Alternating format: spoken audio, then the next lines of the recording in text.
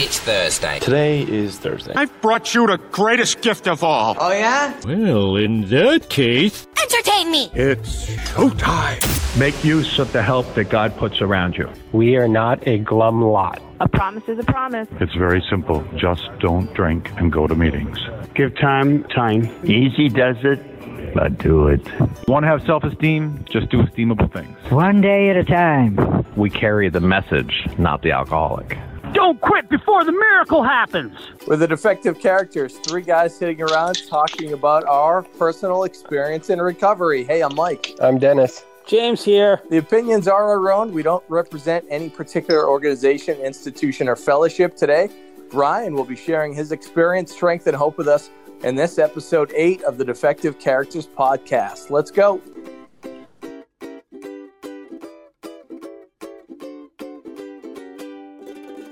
All right, Brian, thank you so much for sharing your story with us. I know James is going to introduce you here. Oh, thanks, Mike, for getting us started as always. Brian's been my sponsor for a little over 2 years, and he's been instrumental in helping me to learn how to quiet my mind. And he's been a great influencer to me on how to just, not let everything bother me. He's been helping me to right off the bat. He helped me to learn how to meditate, and he gave me very good instructions on how to do that. Not only that, but he has gone through the steps with me, and he did. He sat for almost 9 hours while I did a 5th step with him. So he's definitely lent me a lot of his time, and I don't think I've ever made him too angry because he's still with me. So I'd like to introduce Brian. Thanks again for giving us your time once again today. Love you, man. Hey, thanks, guys. Love you too, dude. So I'm Brian. I'm an alcoholic. My sobriety date is January 1st of 2008. My home group is in Celebration, Florida at the Celebrate the Morning meeting. At least I think that's what it's called. And so, yeah, I've had a couple different home groups. This one works really well just because I'm close. And so, yeah, I'm a January 1st, New Year's Day baby. And shoot, it was a long time coming this last time. This isn't my first time trying to get sober. And, geez, I don't even know where to start. If we only have 30 minutes, I could probably talk for hours and hours about so many different topics about AA and sobriety and gratitude and surrender and things that have worked and things that haven't worked. And, so, my first time getting sober was somewhere around 17, between like right around that 18-year-old birthday. And I'm originally from Long Island, New York, and they practice a very hardcore version of AA up there. And sometimes I think I'm obligated to carry their version of the message for at least a few minutes because I'm sure they're up there still doing it. It's not something that's heavily practiced down here, but I had a bunch of weird stuff that was coming out of my mouth at 18, then 19, then 20, and 21. I tried it again. And, they very aggressively invited me to leave the meeting on multiple occasions where they would tell me, Brian, if you don't want to be here, we will give you the money out of the basket. We will buy you your first drink. The door's right there. Why don't you get the hell out of here? And I don't see anybody really doing that. I don't do that either, but I have to say that it made a really, really strong impression, and I never forgot that. And because they're carrying that part of the message that's in the book where it talks about how, like, if you think you can drink non-alcoholic, our hats are off to you. Where it's almost inviting you to be really, really sure that you're an alcoholic. Because if you have any slight reservation, it's almost like you're going to eventually talk yourself into a drink again. And I ended up doing that later on from there. I had this sponsor years ago that, I was thinking about him this morning who, I want to say very irresponsibly did not do the steps with his sponsees. And He was sober for 20 plus years at the time when I met him. And I think he died with 30 plus years of sobriety. And, you know, his thing was just like, you know, Brian, I just don't do the steps with people. And I said, okay, well, this sounds great because I don't really want to do them anyway. And so this was like a match made in heaven for a while. And I stayed sober with him as my sponsor for maybe 3 years or so, a little over 3 years. And, you know, as the thing was like how this turns into being a real trap is that, you know, I wasn't drinking. I was working, so I had money. I was feeling good. I was looking good. I was in my early 20s. And like, I stopped creating hell in other people's lives and in my own life. And so from the outside, it looked like I was getting better. But the truth was I really didn't have a foundation. And because I didn't have a foundation, as soon as I started to romance the drink and the drug again, I didn't have a strong, you know, baseline that I could rely on, that I could return to, so that when things got challenging again, that I would always, you know, I had heard these guys say, you know, the wider the base, the higher the freedom. And when I didn't have that to rely on, I stayed away from meetings for 3 weeks, 3.5 weeks, and I drank again, you know, was using drugs again like it was nothing. And it was a pretty scary moment, you know. It's like there's been numerous times in my life where I have had it dramatically reinforced to me that I am an alcoholic. I am always going to be an alcoholic, and that I am never, ever going to be able to drink with any degree of safety or responsibility ever again. And this is never going to change.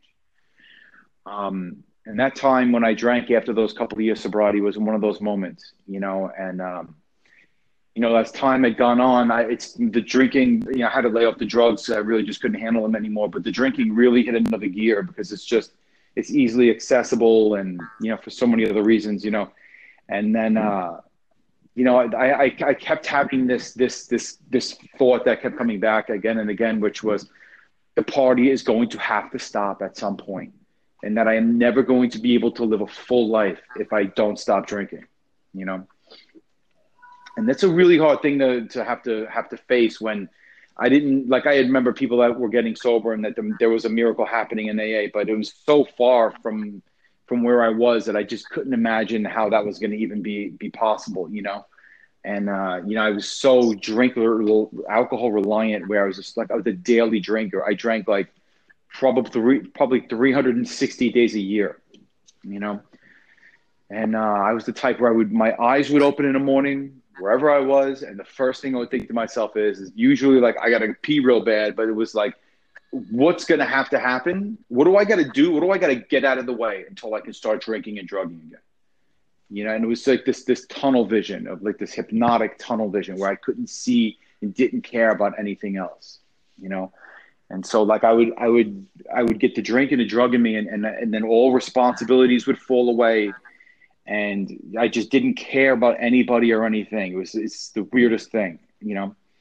Addiction is weird like this, especially with alcoholics and probably all the other addictions also, that like, you know, I can't give a rational person a rational explanation for what this experience is like or why I had made all those decisions that I did. It is, I make a little bit of a joke where like I would tell a person who's not an alcoholic, I would say, hey, have you ever done this? Have you ever gotten one of those really, really big bags of M&Ms and then eat the entire bag of M&Ms at one sitting and then throw up all of the M&Ms and then go to a store and buy another big bag of M&Ms and start eating those again? They look at me strangely and say, no, like, oh, okay. Well, it's sort of like if you were to do that, but with alcohol. And they're like, and I'm thinking to them, I have to say to them now, like, so you see how that's just totally crazy. Like that doesn't make any sense, right? At all. You know, and they say, well, no, it doesn't. We're like, well, that's the kind of the point of this. This is like an insanity, and it's not to be understood. It's not meant to be understood by you guys. It's like, if you don't have this, then none of this is going to make any sense. But if you're an alcoholic and I give you that exact scenario, you know exactly what I'm talking about because you may have done this kind of behavior. And if it wasn't with alcohol, it was with something else. And maybe this is a little bit of an extreme one, but you have your own version of that insanity in your own way, that this makes sense and this computes in some way, you know. But I have to do some like irrational kind of, you know, example, or else it doesn't. And even when I make it though, it still doesn't work. But it's still, I've been trying for years to explain this in a way where it can be understood, but I understand better and better every day that that's not going to really be possible. I do it as a goof, but I don't sit the family down and say, look, I really want you to understand this, So, as, life continued to be, a living hell over and over and over again. I had the most strange and unexplainable cosmic experience about how I ended up back in an AA meeting. At least it seemed that way to me, because I felt like I didn't have any business being there, even though I was a full-blown bottoming out alcoholic. I was bringing my sister to an Al-Anon meeting.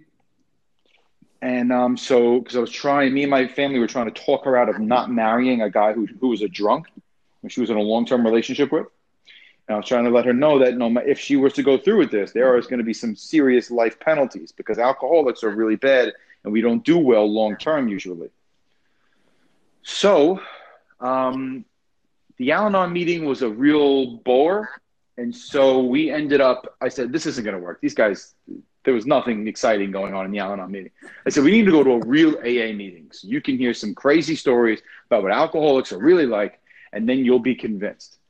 And as I was sober years ago for that 3 years, my family, we used to go to Disney all the time. So I had been to that 3:00 meeting they had on Disney property at the DoubleTree Hotel at that time. And they were still there. That lady, Carolyn, we all know in the morning, she was there. She was there years ago. And so when I walked in this last time, I go in with my sister, and a guy, Bill, that I know real well was there. That guy, Pete, you guys know from the pool house, he was there that day, and some other folks that have come and gone. And so I guess Stacy was there too. I don't remember her. She remembered me from that day. So I'm sitting there with my sister, and it becomes very evident to me right when the meeting started that I was not there to show my sister how messed up alcoholics were. I was there because I needed to be there, and this was a long time coming. And that was on something like December 28th, 27th of 2007. And I said, okay, I got a big stockpile of wine, and I'm going to go home and drink it, because I'll be damned if I'm going to let all that good wine go to waste. And I did. I had a party at my house on New Year's Eve. And for whatever reason, January 1st came around, and I didn't drink. And I stayed on that couch all day long. And I don't know if it was because it was just January 1st or whatever, but January 2nd, I was starting a new job. And I went to the 3:00 meeting, then I went to my job, and I did that repeatedly. I went to the 3:00 meeting, and then would go to work right after. I was working in restaurants. And I mean, that was it. It was like a perfect fit, perfect scheduling fit. And, I started meditating and doing yoga in the morning. And slowly the fog started to lift, bunch of other things happened that we don't have time for. And then the big moment came where I had asked this guy to be my sponsor. He's kicking this good AA stuff in a meeting somewhere. And I was like, this guy's got it going on. And so I asked him to be my sponsor, and he reluctantly said yes. He rolled his eyes and goes, oh my God. Okay. Look, call me every day. If I don't answer, just leave a message on the answering machine. I said, and he said, and then I'll call you back. I said, okay, good enough. So I did that. For 3 weeks, this guy didn't answer the phone. And because I started to feel better, he said, yes, I got that feeling of relief. Like, okay, good.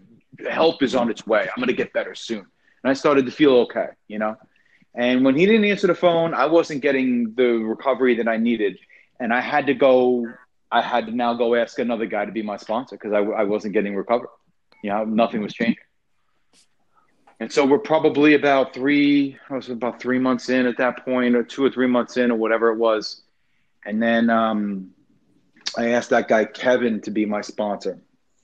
And this is the guy that you guys will meet on the retreat if you go. James, he's going to drive with us in my car that day when we drive out there, and he's going to be the speaker there that weekend. And Kevin was a saint. Kevin was a saint, man. I gave this guy more headaches than he ever wanted, And I was not his only sponsee. I was not his only new in sobriety sponsee. Thank God he didn't have like a 40-hour-a-week job where he was dealing with me and all of us other maniacs that he took on at that time. And Kevin would listen to me bitch and complain until he would just wasn't going to at times, you know. I remember a lot of our conversation. I remember one time we were talking, we were arguing about who knows what, and then he hung up the phone, and then I called him right back. I said, hey man, I think we got disconnected. He goes, no, Brian, I hung up on you, and then hung up on me again, I think, or something again, you know. He just like couldn't take it anymore, you know. And there were a lot of other moments where, you know, he would either yell at me or it very clearly would tell me exactly what I needed to hear or just didn't want to hear. And, you know, the problem was the way I had viewed the world at that point. He understood very clearly that I was still an insane person, and that my point of view did not fit this world very well. And so he understood that he was going to have to help me break that. And sometimes that didn't feel very good at all. And it really, really hurt for a while. But, you know, he was kind when I was cool. When I was a pain in the ass, he was aggressive at times, you know. And so, like, over a long enough timeline, we had gotten through the steps, you know, through whatever period, whatever length of time this took. And luckily, things started happening really quickly. Sometimes quickly, sometimes slowly. For me, this was pretty quickly, I think, you know, because by a year sober, a lot of really good things started happening, you know. All of a sudden, the wife told me she loved me again. And then, you know, we started talking about having kids. And, you know, there was still, you know, a pretty disagreeable side to me also. But a lot of, like, things were starting to take place, you know, like the serenity was coming through at a much more frequent pace. And then I started to, like, really feel okay about everything being okay, you know, because this was a real adjustment period at this point, you know, like, so, man, a lot of things started to accelerate at this point. You know, the steps really, really transformed the way I viewed the world, the way I interacted with people, the way I made decisions, the way I view myself, just on and on. I can go on for hours about how, you know, how incredible the spiritual transformation is. You know, in a big way, I feel really obligated to be able to carry the message, and to be able to, you know, stick my hand out and talk to people who are new in the program, who are younger than me, who are older than me. You know, if you guys see me in the morning meetings enough, you know that I will walk up to almost anybody after the meeting and either give them a handful of shit or just like totally pat them on the back, or I just ask them for a hug or whatever I think is appropriate at that point. You know, I've walked over to many of our group members that have like 30 years of sobriety and just walk over and be like, dude, do me a favor, man. Just share more in the meeting because they need to hear you and I need to hear you. Okay. And I would just like, we'll walk away from some of them sometimes, you know, like that. Just give them this little earful of something, you know, just because I'm the type that likes to push and likes to just like poke somebody, and, you know, and at times I get it too, you know, because I love the name of the podcast. What is it again? Defective Characters Podcast. Perfect, man. Like this, you know, when I heard the name of the podcast, I was thinking to myself that I'm like fundamentally, totally a flawed individual, you know, but, you know, I feel like I'm obligated to try to get better. And I think that once we get sober, that it's something that we need to focus on. It's not just about putting down the drink. It's about trying, you know, like the you know, good is the enemy of the great. Like, you know, I had always felt for so many years that there was so many things that I was going to be able to do or wanted to do in this world, but I couldn't shake this monkey off of my back, you know. And now that, you know, at least just for today, as you know, as I consider myself a recovered alcoholic, you know, I'm obligated to push forward on a numerous amount of things. Now, sometimes that can be, you know, an aggressive goal, or, it's just, sometimes I bite off more than I can chew or try to accomplish more than I'm capable of.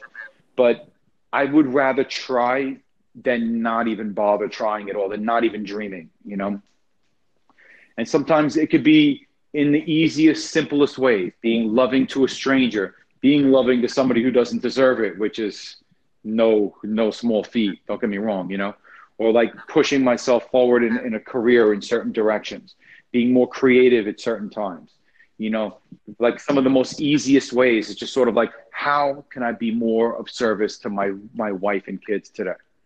I say a lot of prayers in the morning, and I try to set myself up for success with these things. One of the ones I say is, help me be of maximum service to the people I work with, work for, and work around, my kids and my family, and I pray for, help me seek the opportunity to be of service to these people. And when that moment comes, when that moment comes where I'm ready to be of service, let me remember that I am totally capable of fulfilling this opportunity, of fulfilling this challenge, letting them know that I can do anything I want to do when that moment comes, that I'm abundant enough in that moment to help them, and it can come in, more ways than one. And what I do is I take that prayer, I say the prayer, and I let it go. I walk the path, and I just sort of see what comes. I don't have to control. I don't have to like the way that those things come. There are many times that I don't like the way that comes, but this is just this endless practice of, me just walking the path and accepting what the scenery is and accepting what the road looks like, and, there's, like I said, I'm a seriously flawed individual. And there are many times when things come along my way and I'm like a spoiled brat where I just say to myself, I don't like what that is. I am not willing to take no for an answer. And I will sit in that pain for as long as I need to until, I'm willing to let it go. These guys had this phrase years ago up north that I had heard. They would say, let go or get dragged. And, I will consciously drag myself sometimes. Sometimes it'll happen, and then I'll just let it go very quickly, and I'll say, you see, not that big a deal. And this is the challenge. This is the challenge of the discipline at times, But, I don't know. I think that at the end of the day, I was just really lucky that when I came in this last time around, there were a lot of really, really good elder statesmen around me that carried a very high quality message. Luckily I was at that 3:00 meeting, and we had a lot of visitors that would come in from out of town. A lot of old timers who had lived up north would retire and move here with 25, 30 years of sobriety. Now they move down here, and, some of them carry a really, really good message with them. And, that group at the beginning sort of like, wrapped their arms around me. I was like their little brother at that meeting. And, I really looked up to these guys. Like, these guys were my heroes and stuff, and they said a lot of very nice, loving things where, one of the loud voices I had in my head at the beginning was that, like, after, how am I ever going to be better again after all of this bad stuff had happened, after I had done all of this bad stuff, and I was really hard on myself. And they were just like, dude, you've been through enough. Give yourself a break, for God's sake. Maybe they were just listening. They're sick of listening to me complain, but which is possible too. But, there were a couple of really strong voices there at that 3:00 meeting that were there frequently. I always knew when they were coming, like Joe and Jerry would come on Mondays and Wednesdays. The guy who's my sponsor would come on Tuesdays and Fridays. There was a guy that would come on Wednesdays too. And then they would just pop in randomly, because it was right centrally located. And I love all those people dearly. Sometimes I'm sitting there in the morning and I'm just looking around and I'm like 6, 7 to 8 people there that were there that saw me at my very beginning, and I get this very cozy feeling when I'm around those folks, because it keeps it really green for me. And I really like that. I rely on these relationships in my life, because it's just important for me to understand, not just how far I've come, but where I've come from. Remember that this is a daily thing. All I'm trying to do is get to midnight tonight. And if I can get to midnight without drinking, tomorrow I can meet life's challenges, a sober, hopefully sane person. I've changed my morning routine numerous times through the years, but I've never gone without a morning routine. I'll do a morning meditation 363 days a year. I'll miss one or two here or there for whatever random reasons. And so I get up in the morning before everybody in the household, and I isolate myself from everybody so I can have this alone time. I got little kids, so without the kids bugging me or anything else. And so I'll begin by focusing on my breathing. I'll do some deep breathing exercises. I'll do a little bit of this Qigong stuff where I inhale and I'm moving my body and I can sense, the energy in my body changing. I'm looking for certain benchmarks through that process. Then I'll do some yoga. I'll do some stretching. I'll do some like push-ups. I'll do some, a little bit of muscle work, nothing too crazy. And then I do some more stretching, and then I do some prayer, and then I do meditation. Sometimes I do meditations, and then I do the prayer after, and, it's sort of however it goes. And I have to say that through the years, this has been my greatest ally, this morning meditation routine. And it gives me that little space between my thoughts and my action, or my thoughts and what comes out of my mouth. And it gives me some pause and so much more access to my creative side, access to myself. And it's in a way, like as I'm going through the day, I can sort of like return to this place. Just sometimes with, the most random totem, if I just like leave little breadcrumbs around for myself that I can say, oh, don't forget where we're trying to go today. Or they're like, don't forget, man, that I'm a spiritual person having a human experience, and, it's okay to fail and it's okay to succeed. And, I should expect to be able to do both, After that, I get up and I read out of the 24-hour or the Daily Reflections book, read that every day. I read something out of an Al-Anon book. Also, I added that in this year. And then I write down a self-appreciation list, and then I write a gratitude list. And then I do some other thing where I forget to do this, but I add it in every once in a while. I think about the things in this world that are my favorite. It helps me vibrate on a higher frequency. We'll talk about that another day if you guys want. From here, I'm going to try to make sure I get to a meeting. I don't go 7 days a week, but I go on the weekdays, weekends. I spend time with the family. It's harder to get away. Sometimes I can, sometimes I can't. But there are sometimes when the 5 out of the 7 days are enough, and there's sometimes when that's not enough. And I really should be at 7 meetings a week, or like a meeting a day. Like I said, I was a daily drinker. I drank every day. I was told I was supposed to go to meetings every day. So from here, it's not just about showing up to the meeting and sitting there. I have to interact. I have to engage with the people that are there. I have to connect with at least one person at that meeting. And I have to have an eyeball to eyeball exchange where I get that feeling that you get me and I get you. And we're having the same experience on that universal way. I have to be able to connect into the energy that is happening at that place. So, and I do this in multiple ways. Sometimes it's just talking to somebody after the meeting. Sometimes it's talking to somebody that I don't know. And a lot of times it's sharing my experience, strength, and hope at the meeting, because I don't have a lot of time to do a whole lot of service work. And, I was told that sharing at the meeting is an expression of service. So to me, these old timers told me years ago, you go to a meeting, you're supposed to share at every meeting. And they used to force us to share at the meetings. It's another story for another time. But, So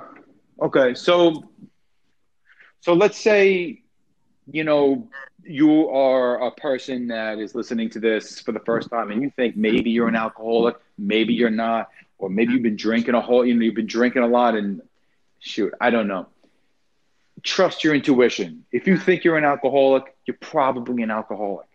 If you go to enough meetings, you'll hear this kind of experience where a person tells you that they had this experience where they were just driving home, trying to be a good guy, and then the car mysteriously would just start driving itself into the parking lot, and you'd find yourself a couple of drinks in, and you go asking yourself, I had this experience numerous times, what the hell has just happened?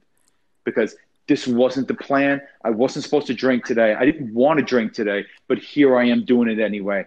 And I'm literally drinking without my own permission. and kind of come to and go, man, what is going on? Because this isn't what I set out to do. That's one expression of what that is. You know, there's a million other expressions as of how the alcoholic personality manifests itself. And if you think you got this thing, you probably do. Sometimes I tell people that if I meet them after the meeting, I say, listen, man, you know, you got up early on purpose. You took a shower early to get here on time. Like, because you probably know you need to be here, right? Like, this is not a mystery anymore. You know, you may not want to admit it right now, but, you know, the literature talks about how we had to admit to our innermost selves that we were definitely an alcoholic. I forget how it ends right there, but admitting it to our innermost selves is like one of the first steps. Whether you want to come in and get into it immediately, you know, I mean, it's just however long you want to postpone this pain for, you know, or postpone your recovery for, because when you walk into an AA meeting, you're going to see a bunch of people that are recovered alcoholics, and they all showed up the same way all of us did. And you can have the same recovery that all of us had. You know, you never have to ever feel like this again. But it starts with, you know, being honest about who you are, what you've done, taking ownership of it, you know, being willing to take somebody else's point of view, take somebody else's opinion, you know, and being willing to just walk the path and just try something that you've never tried before, you know. And this is, you know, that, remember, that doesn't all have to happen on day one. It's nobody walks into these rooms being able to do all of these things on the first day. You know, my sponsor would tell me about this pebble theory about how, like, you know, I would do one good thing and then I would put that pebble underneath my foot, and then I would do another good thing and put another pebble underneath my foot. And next thing you know, I'm standing on a little hill. Next thing you know, I'm standing on a mountain of things that I can hang my hat on and say, you know, something, I am actually not a piece of shit. You know, I am actually a good guy and I'm capable of being loving and patient and understanding with other people, and, you know, just allowing love to come through me for other people, man. You know, it's like, it's a big step, being willing to actually love another person, and then being willing, you know, to let them love you, you know. And then the great thing about AA meetings is we come in here and, you know, most of us are willing to be vulnerable enough to let the rest of the room see us for what we really are, you know. And one of the things I really cherished about those elder statesmen, man, I was sitting there at that 3:00 meeting, really bad shape, you know. And I was listening to some people tell some really honest stories that at that time, I don't think that I really would have had the power to share. But, you know, as time had gone on, I was like, you know, man, you know, if this guy's willing to say this, then maybe I'll be willing to say this next thing or whatever. And, you know, I would bear a little bit of my soul and, you know, recognize that nothing had happened. It wasn't like I didn't get any penalty just because I disclosed something to some people. I would say something that I would think is crazy, and they would sit there, they would nod their head like, yeah, man, I did that kind of thing. Yeah. Oh, not that big a deal, you know? Oh, okay. Maybe I do fit in here, you know? But only way to try is to, you know, really, you have to really want this to stop, man. You know, I got to that point where I really just couldn't take the pain anymore, you know? I just wanted the pain to stop, however that was going to happen, you know? So, like I said, I can ramble on for more and more hours here, but, you know, I'm super grateful to this AA program, man. These guys, you know, saved my life, helped me save my life, however you want to phrase it, you know. And I feel like super, like a deep debt to AA that I feel like I'll never repay, you know. Anyway, guys, okay. Thank you, Brian. Thanks, Brian. Yeah, thanks for taking some time out of your day in the service work. It's Mike, Grateful Alcoholic. I want to say, and I don't know if I ever shared with you how the program is amazing, how it puts people together, because before I moved down to Celebration area in the Orlando area, I would vacation at Disney, and the first year and a half into sobriety, I was living in Burlington, Vermont, and we would vacation. I probably did 4 vacations to Disney because my in-laws are part of the Disney Vacation Club. And before I got sober, I didn't appreciate anything that I had. And then when I did, the year and a half before I moved down to Orlando, I would go to the Celebrate the Morning meeting, and I would hear you share, and you talk about how, you know, the guys that you first came into the rooms with told you, you know what, make sure you share, because you don't know what you say might actually help somebody else out. And it helped me out to the point where my current sponsor at the time, when he found out I was moving to Orlando, the first thing he said was, I can't sponsor you anymore. Get a sponsor there. You can keep in contact with me, but find somebody. And I didn't remember your name, but I knew your message, to the point where I knew that even if it was just on a temporary basis, I was going to ask you to be my temporary sponsor. And I think it was the first meeting when I moved to town, I asked you, and then we started working together. And I do think that there is a lot of value. I know with your story, you got a second sponsor, but my first sponsor said, hey, call me every day. And if I don't pick up, leave a voicemail. And he was doing the same thing that first sponsor that you shared with. He would never call me back, and I would be pissed. And he said, well, did you drink? And I said, no, I didn't drink, but like, I really want to get moving on this. And he said, I'm glad you didn't drink. And he kind of changed up. And I know the guy in your story, he didn't want to change anything. He wasn't going to change. But my first sponsor was going through stuff that he didn't share with me because I was a newbie. And it made him realize maybe I got to plug more into the program, but I'm fortunate that he said those words of, well, did you drink? Like, no, you didn't, because you took time. You left a 2-minute voicemail that, he did listen to all the voicemails, but he wouldn't call me back, and it would really irk the hell out of me. I never even knew if the guy did. He just never called back, and I said, dude, this isn't working. This isn't going to work for me. I can't do this for sure. Like this. And I was to the point where I was so helpless and I did have friends that were in the program that I worked with that actually took me to my first meeting. So I was able to chat with them. But since they were female, it's not like I was going to, I also, in the Burlington area, it's men with men, women with women. So I wasn't going to, some people have a different variation of how they do it, and they don't think that that's anything. Yeah, I was told the same thing. And when you spoke on what I can definitely identify with the phrase like, hey, if you don't think this is you, we'll take money out of the basket. You can buy your first drink. The very first guy in the very first meeting that I met was this guy that sat. I guess he was the greeter, but he had a scowl on his face all the time. His name was Cowboy Larry, and Cowboy Larry was a it was a big book thumper, and all he would do was just quote the big book over and over. And he said that. And there was a time when it was in Burlington, Vermont. If you ever visit there, they have the brown bag meeting. They'll tell you, hey, if you don't like what we have to say, here's money to go get a drink. Get out of here.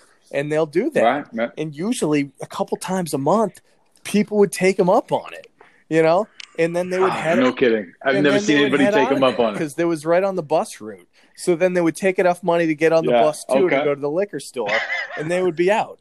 And it's just – and that's funny. Like in Celebration, I haven't been to a meeting where they're that hard. We're softer. But up north – I wanted to take them up on it numerous times, but I'm sitting in this thing in Elmont, sort of like in the middle of nowhere. You can imagine what that would be like in a Long Island suburb. And I was like, oh, man, the only problem is I need to ride out of here from one of these guys. And I can't walk this far to go. It's like this big mistake. It was like, what, should I leave? Should I maybe I should take a cab? But it was like, by the time I'm done deliberating, the meeting's over. I mean, I'm forever fortunate and really I'm grateful. I always say I'm a grateful alcoholic because I have to remind myself to be grateful, and that's what I need to strive to be, is grateful. And one of the biggest things that you've taught me over the, I guess 3+ years of you being in my life is to unconditionally love other people and also make sure you love yourself. Because there was just, that first year and a half till I met you when we started working together, there was still so much self-hate that I had that I'm glad that I can, really stop thinking about myself, and love myself so that way I can move on and try to help people through it because. Right. I tell my kids that every morning when I wake them up. And I say, I rub their little backs and they're getting up. I say, remember, kiddo, all we got to do is love each other and love ourselves. Yeah. I try to make it as easy and approachable as possible. That's all we got to do. Mm-hmm. It's not that hard. Just love each other and love ourselves. They just slept at my dad's house last night, and I picked them up from church. We all go to church together. And he's like, yeah, they were great. He's like, you always have good kids, man. They always behave themselves. And I was like, oh, thank God. I don't want them to harass my dad, but I don't know if it's because I tell them that. I don't know if it's because me and the mom or however it works, but I'm the luckiest guy man. And Mike, you have so much to be grateful for in this world too. Absolutely. And on the the kid front, you were the first person that I told. I called up, like my parents. I called after when I found out that my wife and I were having a kid a couple of years ago, and I said I got to give Brian a call because I had an opportunity to listen in when we had conversations on it. So I don't want to go on and on. I know I can, but I really appreciate it, and I know that Dennis and James want to identify with you too on that. Yeah, Dennis. Sure. Yeah. Hey, thanks again, Brian. I know you're a busy guy, so I really appreciate you taking the time. No problem. I'm missing all this football right now, Dennis, Probably for the best. But, this is good. I think one thing that really stood out for me is when you talked about when you went to your first meeting, you had that experience where you went for this one reason for someone else, and then sitting there listening to people, you kind of had this realization oh my gosh, this is for me.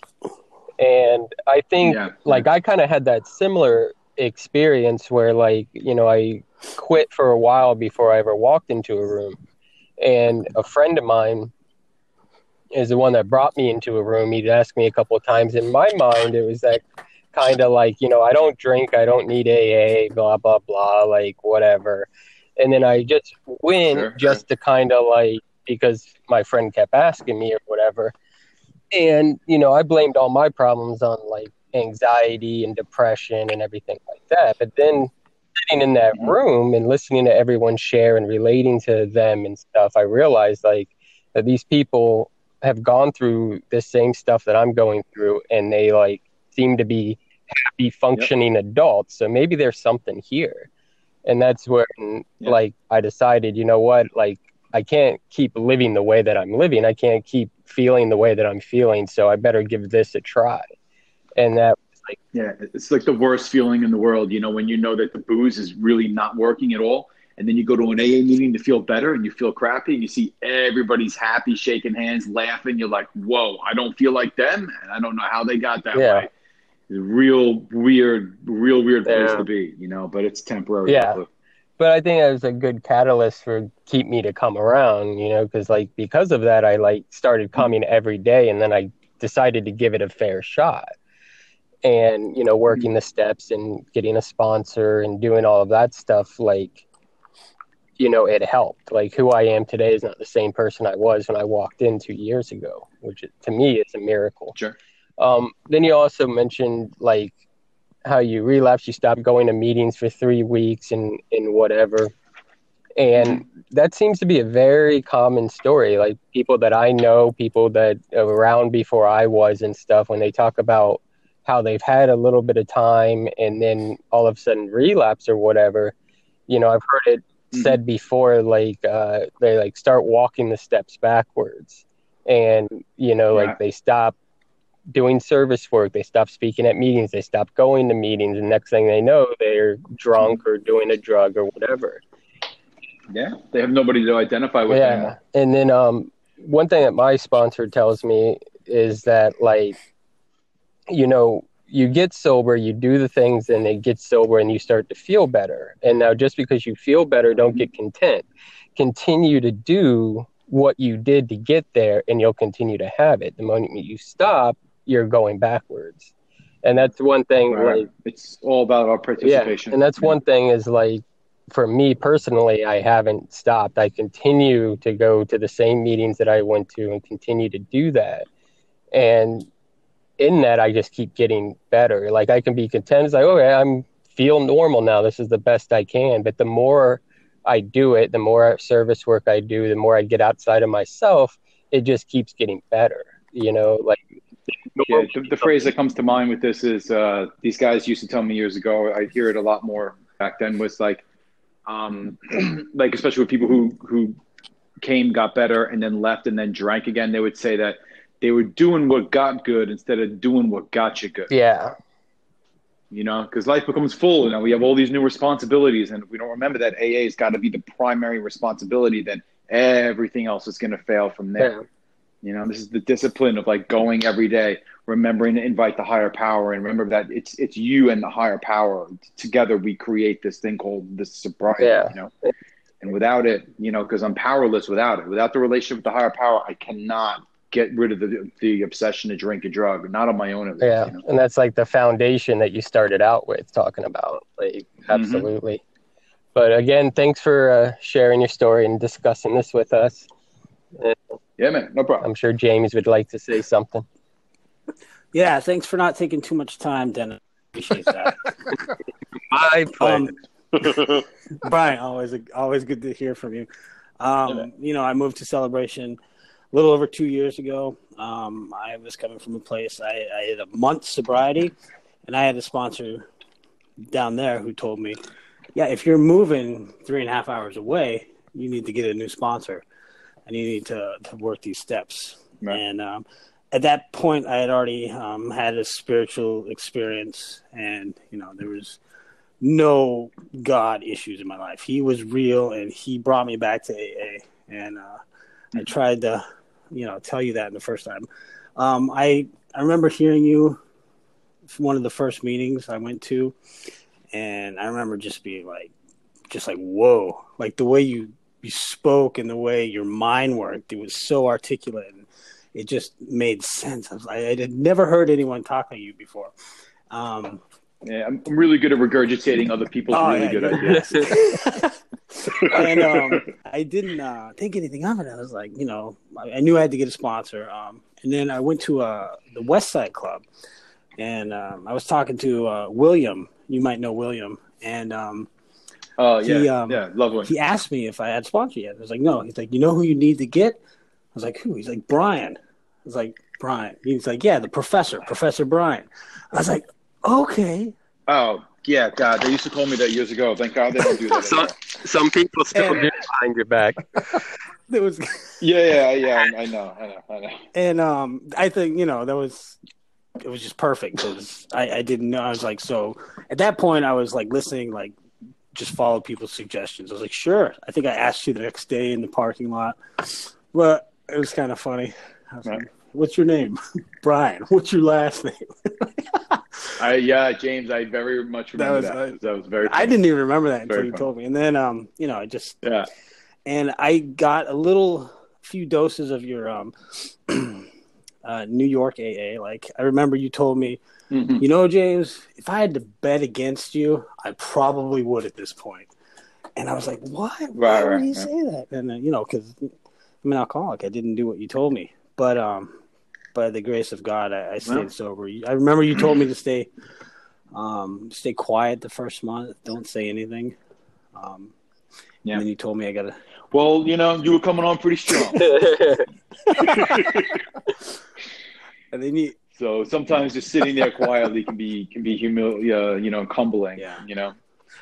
I remember James having to tell you that I'm betting everything I got against you, and that you know, and I remember having to say, like, look, you change your output and I'll change the feedback, you know.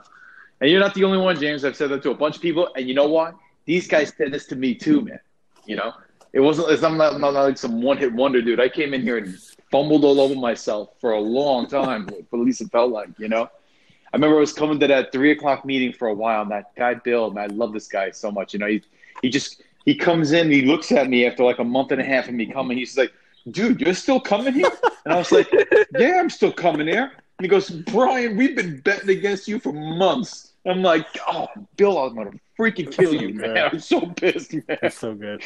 But I mean, if I was just sitting there, I wasn't doing the work really. So like, what else? They expect you to fail. But most of them, I still do too. Yeah.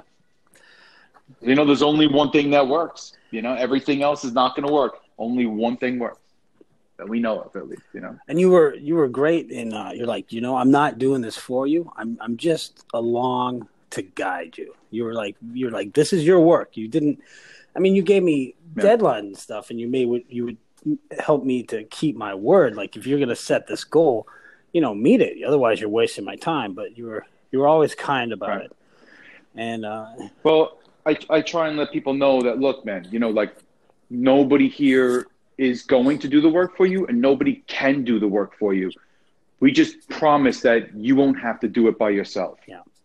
And for those of us who've been coming here a while and been doing this a little while, we found that that's enough to just not have to be alone while you're doing it, because it's like the worst feeling in the world is feeling that like nobody's got your back and nobody understands you, and many of us felt like that for so long. That's why we come in here, terminally unique, Yep. And I'll finish with the prayers.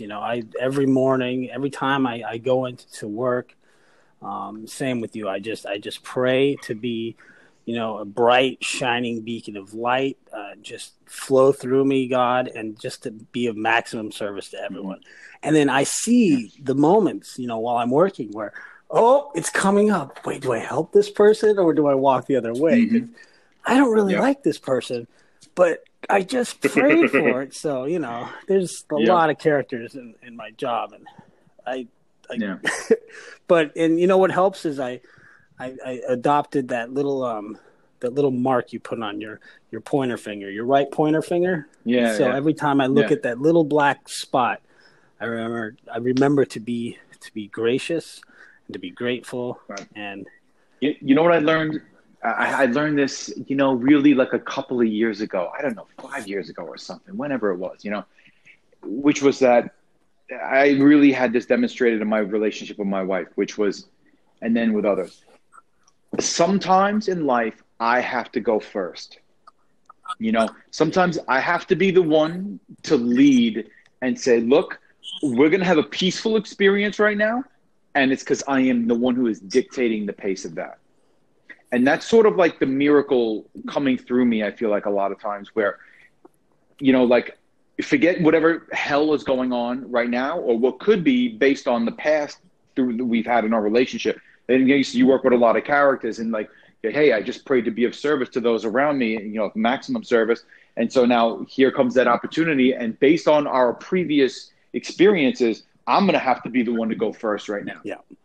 I'm not going to be the one that's going to lead with love and lead with peace.